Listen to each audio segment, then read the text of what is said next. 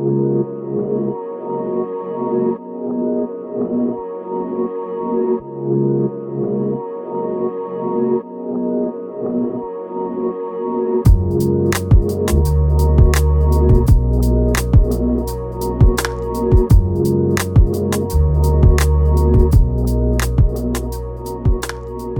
to Share Truth Applied Scripture. I am Jordan Shambly, joined as always by Cedra Sarton and Wesley Wildman. I got to come first this time? Did. As I was saying, it was like, oh, I reversed the order. You did. It's all right. Everybody gets their time to Yay, be first. Special. And I will not take it offensive. You don't. No. You shouldn't. You shouldn't. I'm the least offended person I think I've ever met.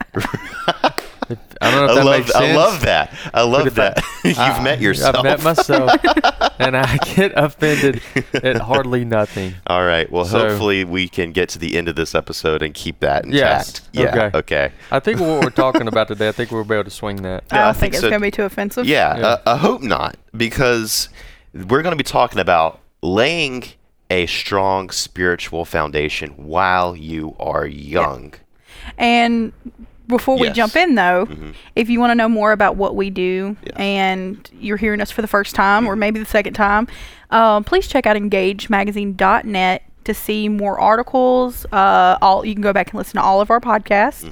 There are different ways you can listen. You can listen on Apple Podcasts, Spotify, Google Podcasts, or you can just listen on the website. It's there for anybody. And there's just tons of content. You can find us on Instagram, Twitter, and Facebook. Yeah. Wow. I did so good with Cedra. There you go. Yeah. I feel so proud of myself right now. You taught her everything she knows. I'm getting That's trained. why, you know what? I've done so well. That's why she went first.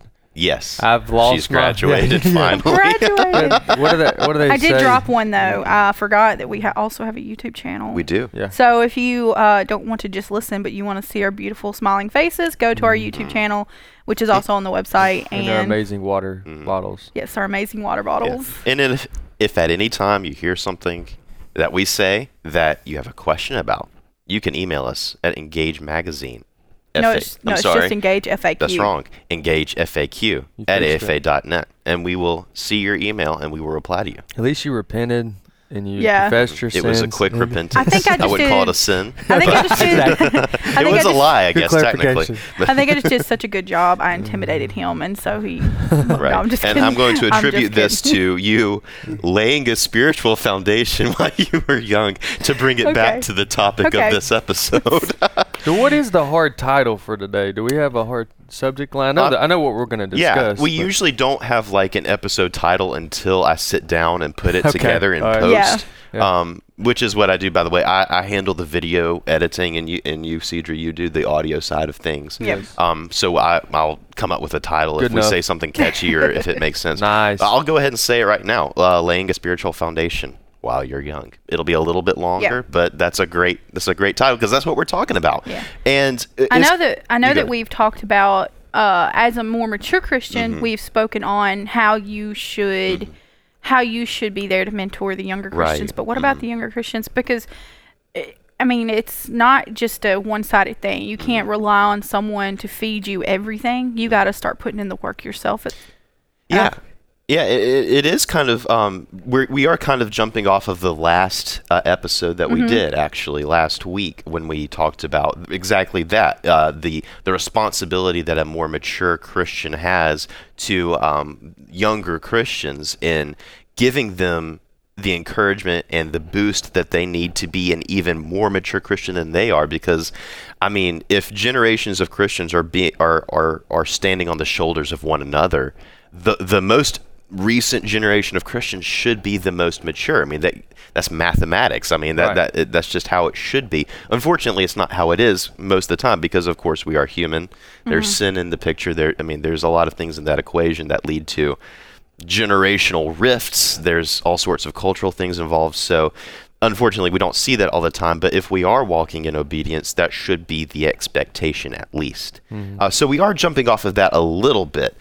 But we are speaking directly to younger Christians. So if you are, it doesn't mean younger in age necessarily. This means, although certainly we are talking to you if that's the case.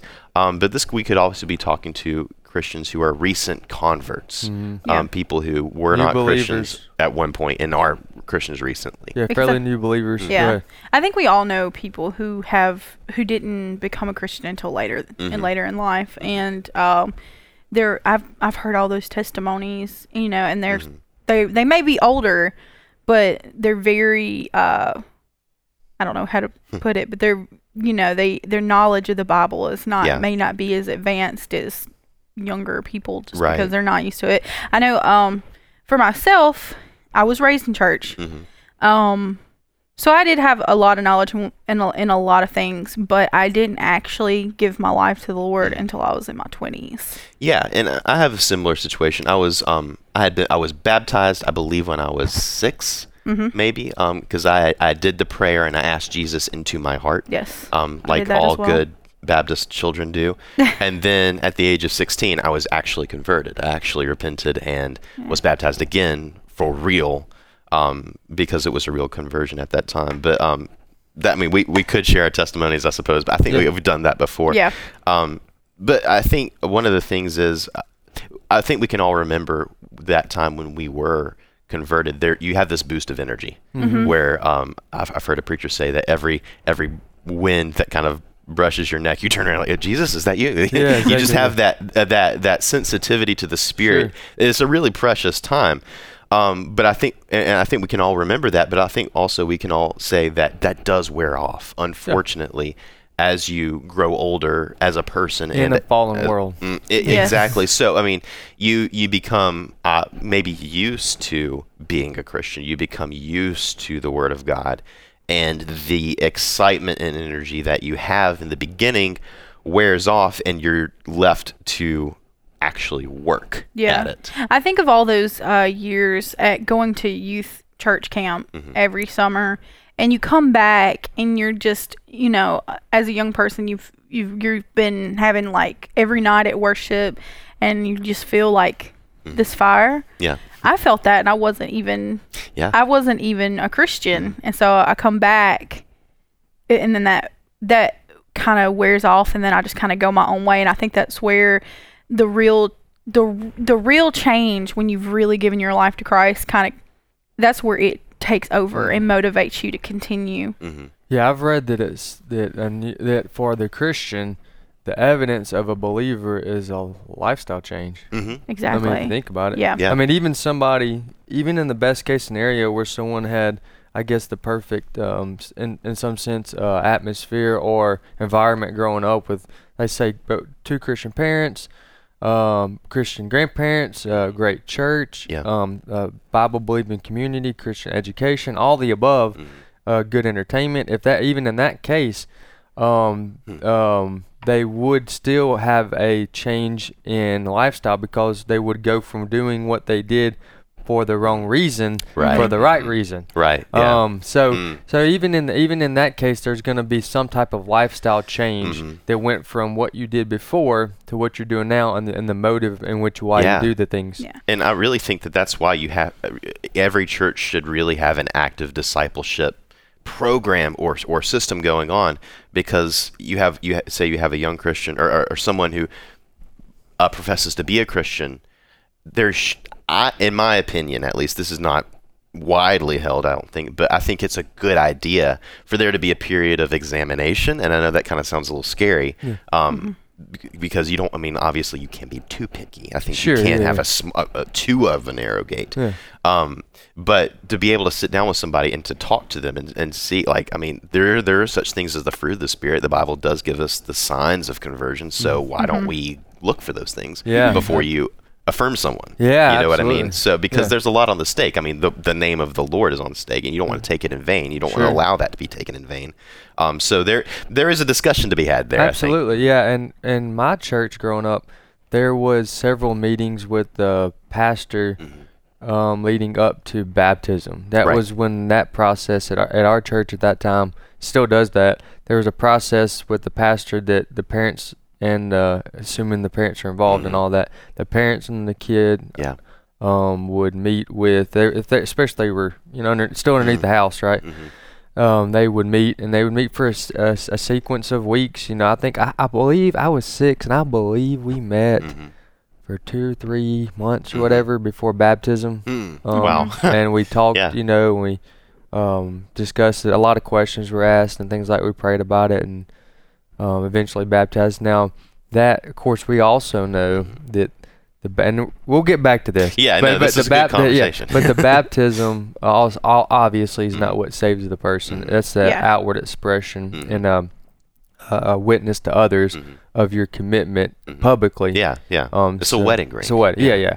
So, anyways, but hey, look, there's a passage of scripture I was searching through as y'all were talking earlier about that kind of fits in line here. We got a couple more we'll get to as well, but in 1 Corinthians chapter 3, it kind of reiterates what you just said, and that's it. Brothers and sisters, I could not address you as people who live in the Spirit, but as people who are worldly, mere infants in Christ. I gave you milk, not solid food, for you were not ready for it. Indeed, you're still not ready for it. You are still worldly. I'll say all I have to say is that he's addressing Christians there. And he's pointing out that they have yet to mature in their faith. And so one of the things we're going to talk about today is that it is possible. It is possible for somebody to have a genuine conversion and still be very immature in their faith and can be very shallow or weak, or in some cases, I guess in a more positive term would be still new in their faith, new believer. So there's this process. So we need to. The reason I point that out is, one, it's biblical, but two, or it's biblically possible, and number two, that allows us to be that much more patient. Right. And it is humbling for us to know that, okay, at some point we're starting here, and we've all started there, and so we need to know that when we're having these, what we may think as, do you not already know this? Right. You know what I mean? Conversations with Christians, we got to understand that there's some people that are not quite at that level for different reasons, and some that are could be resolved through some of the things that we're going to look at today. Yeah, and I think too. I mean, when Paul is saying this to Christians, I think you can see that there is a high expectation. There's a high standard, I think, and it's a reasonable expectation. Absolutely. Because when we think about what a Christian is, I mean, a Christian on their own power, of course, cannot save themselves, cannot be good and righteous and repentant at all. But we're not talking about a Christian in their own power. We're talking about someone who is indwelled by the Holy Spirit. Right. I mean, that's God himself. And I think a high standard of, maturity, spiritual maturity, is a reasonable thing to expect. Yeah. Paul is not being mean here. He's not being like, I gave you milk and I left you, and then he left you helpless, and I came back and you're still drinking milk spiritually. Well, he left them in good hands, I'm sure, with a pastor, but also with the Holy Spirit. I mean, these people weren't alone in their own power, so we can apply that to ourselves and say we don't really have an excuse other than we are sinful when it comes to our spiritual maturity or their lack thereof. So in our spiritual maturity, what's the first thing that we can do? Yeah. Well, I think the first thing that we can do, Paul says in Ephesians 5:15 through 16, he says, "See then that you walk circumspectly, not as fools, but as wise, redeeming the time because the days are evil." I think one of the first things that we should do is realize that right now is the time to start, and we need to begin to live intentionally. We don't need to just kind of sit back and be like, "Okay, God, you got this. I'm not going to Jesus take the wheel kind of attitude towards your spiritual walk." I mean, it's a spiritual walk, right? It's an active thing to do, and you're not doing it in your own power. You are relying on the strength of God, but you're doing it. You are actually walking. You're in redeeming the time. This is why we're saying do this while you're young. When I think you're specifically now talking to young Christians. Maybe in your 20s. This is, if you're not starting now, if you're a Christian and you're just sort of coasting right now and maybe, allowing... Just showing up. Yeah, showing up to church, allowing the older Christians around you to spoon feed you the Bible, you're doing yourself a great disservice, but you're also kind of dishonoring God in that. Because the expectation is you're indwelled by the Holy Spirit. You have everything necessary to really take some serious steps forward in your faith. And if you're not doing that, it's on you. Yeah. It really is. Go ahead. I was going to say, and in today's days, we have something that people before us didn't have. and that is the scriptures readily available to us at all times in most languages. I know that there's a few out there that still haven't been translated, maybe a little harder to, but there are people out there still working on it. Most of us, I can say all three of us here, probably have zero excuses. Yes. If you're like me, I grew up in a home where there were Bibles there were Bibles everywhere. We even had one that was just a giant family Bible that was mainly decorative, but it was still scripture there, readily available if you needed it. There's really no excuse. And so there is, as a Christian, talking about lifestyle changes. If you know you need better health, so you go on a diet, that's a lifestyle change. What do? You have to force it into a habit. Right. Yes. That's what you do. So you're like, he beat his body. I don't want to get up. I don't want to get up super early and read scripture because I just want to sleep in. Well, if you have to set 50 alarms before the main one, get up and read. You have, and then eventually, before you know it, you're getting up on your own. Yeah. And I know this can oversimplify it, but for me, at times when I come across lifestyle changes like this that are difficult, I just think about how this is the very least I can do for what Christ did for me on the cross. I know that exactly. Really, it just sets everything in place, and it kind of gives you a good starting point. I think this is the least we can do, and to honor Christ by what he did up for us on the cross. Hey, the NIV version says to make the most use of the time. So it's just another way of reading what you just read in Ephesians, to make the most use of your time. And if you think about it, and it is what it is, but our days are numbered, okay? So if our days are numbered, as Christians, we know that, we believe that, then we live in that eternal mindset, much like our previous magazine discussed. Right. Then if that's the case, then we also need to know that we don't want to waste time. Exactly. Now that doesn't mean that there's not time for vacation and an extended Sabbath, and it also doesn't mean that you're stressed out because you're limited.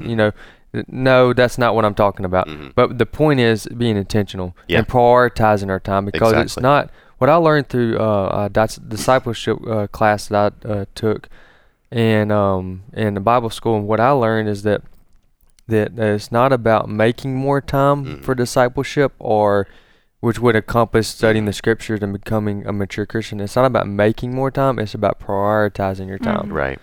Because if your priorities are in order, you'll be less stressed.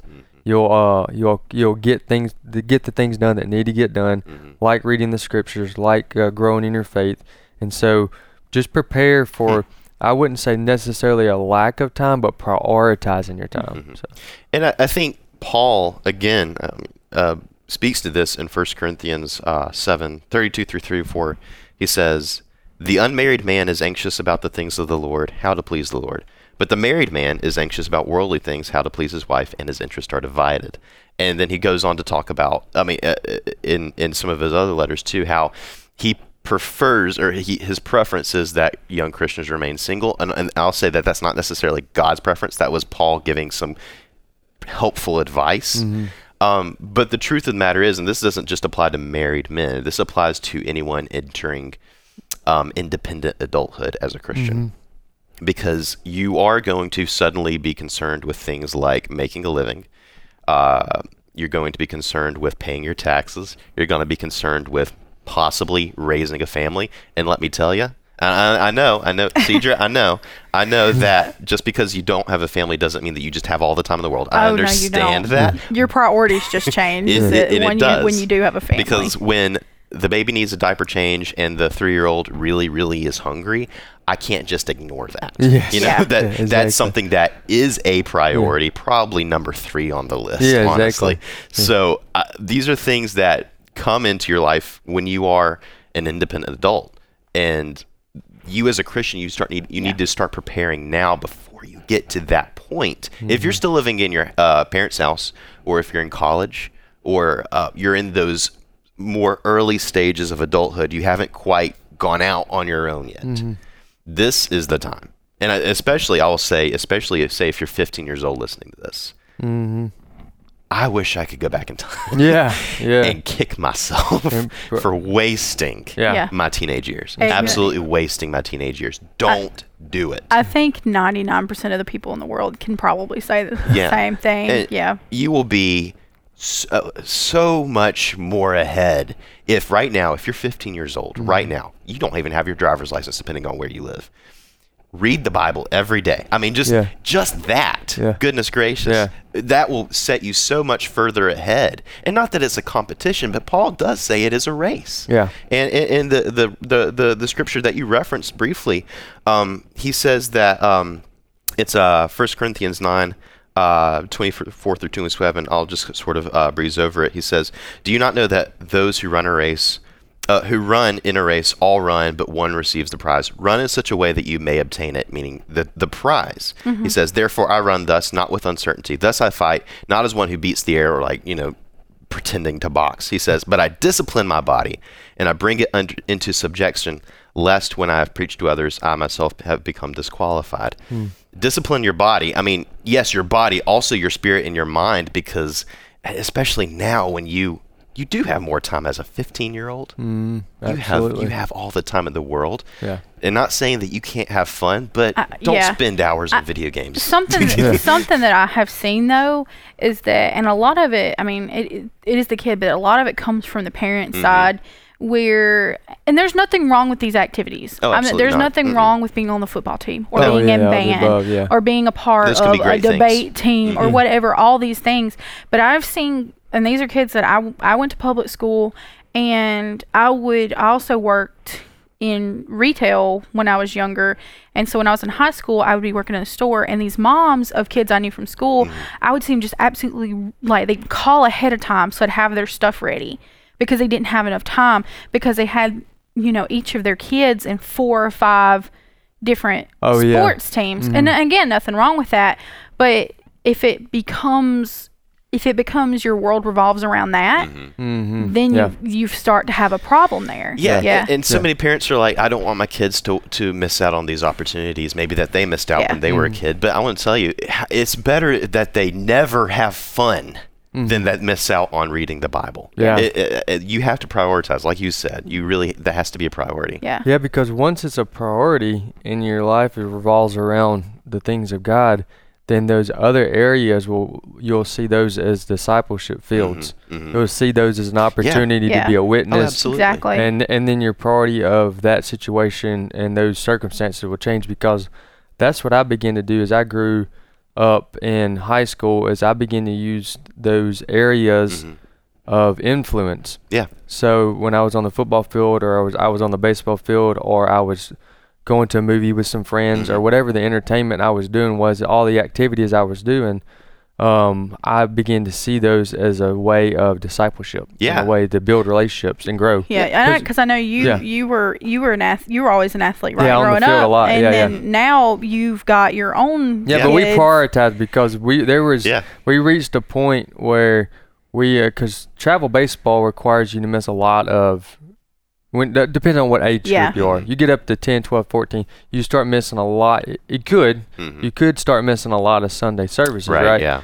Well, my parents got with our coach at the time, and we were all on the same page, and so we played games most of the time during the midweek, and then if we played on the weekends, it was occasional. And so there was an occasional Sunday we missed, but it wasn't like, all right, guys, for the next 4 months, you can just mark off Sundays, Right. Yeah. So anyway, there was that. Exactly. There was regardless of where you fall on either side of that, there was a conscientious effort to go, wait a minute, whatever we're about to do here, let's think about this, because we don't want to end up, missing, the things that we should be. We don't want to get our priorities out of order. So, Oh, absolutely. And I think, again, speaking to parents, I mean, we've talked about this in the last episode, but it bears saying again, if you're a parent and you say, I mean, my oldest is a 3, but taking this opportunity right now to make sure he's living in a house that's full of the scripture. So he's listening to Bible verses, that's set to music, and the most awesome thing in the world, he'll go around singing them, and he doesn't know what it means. But he's doing that, and I told Anna, like, that doesn't count as screen time. That's Bible time for him. Yeah. But doing that and taking your role as a parent, more than just a parent, you are laying a spiritual foundation and a path that your child can then have easier access to the realities of the gospel. Yes. And it's preparing their hearts to hopefully one day serve the Lord. Yeah. And you want to start, and that is, so if we go back, I know there are a lot of young Christians that are already married before they have made that decision and stuff. And so it's even more important for them that you begin now yourself making that choice to get up every day, spend time in the Word. At some point in your day, and I don't mean like read a couple verses and move on, which is good to try to do that too when you can, but like take time to actually sit down and study and spend time with God. And I mean, you can't save your children, but you can. I've heard the expression before. You can pile up, tinder around their heart, so if the spark of the gospel comes, it lights easier. And much easier. Right. Yeah. No, that's so true. And also too, don't take advantage of. There's a bunch of audio teachings out there from a lot of really good pastors. There's all kind of different ways now that they can fit in your schedule to be continue to be equipped and prepared. AFR does that audio. We have podcasts. Our shows are on engagemagazine.net. There's a lot of good opportunities, but don't let those things take you away from sitting down and just reading the scriptures as they are and praying and making 10, 15 minutes out of the day. You can read so much of the scripture in about 10 or 15 minutes. Yeah. And be intentional. Intentionality. It requires you to sit down and to examine your life. How are you spending every hour of your day? And we're responsible for each individuals. I mean, the Bible does tell us we will give an account. We will give an account, and that. I can't think of anything more scary. Can't blame anybody. Don't blame anybody. Absolutely. So, with the 30 seconds that we have left, we just want to say, if you are a young Christian, my heart goes out to you. If you're a young Christian, if you're a teenager, you have this is the most time you will ever have in your life. Make the most use of it. Please dig in. You grab your spiritual life by the horns and discipline yourself, because you will thank yourself 10 years down the road. I promise you, there's no time like today to share truth and apply scripture. We will see you next week.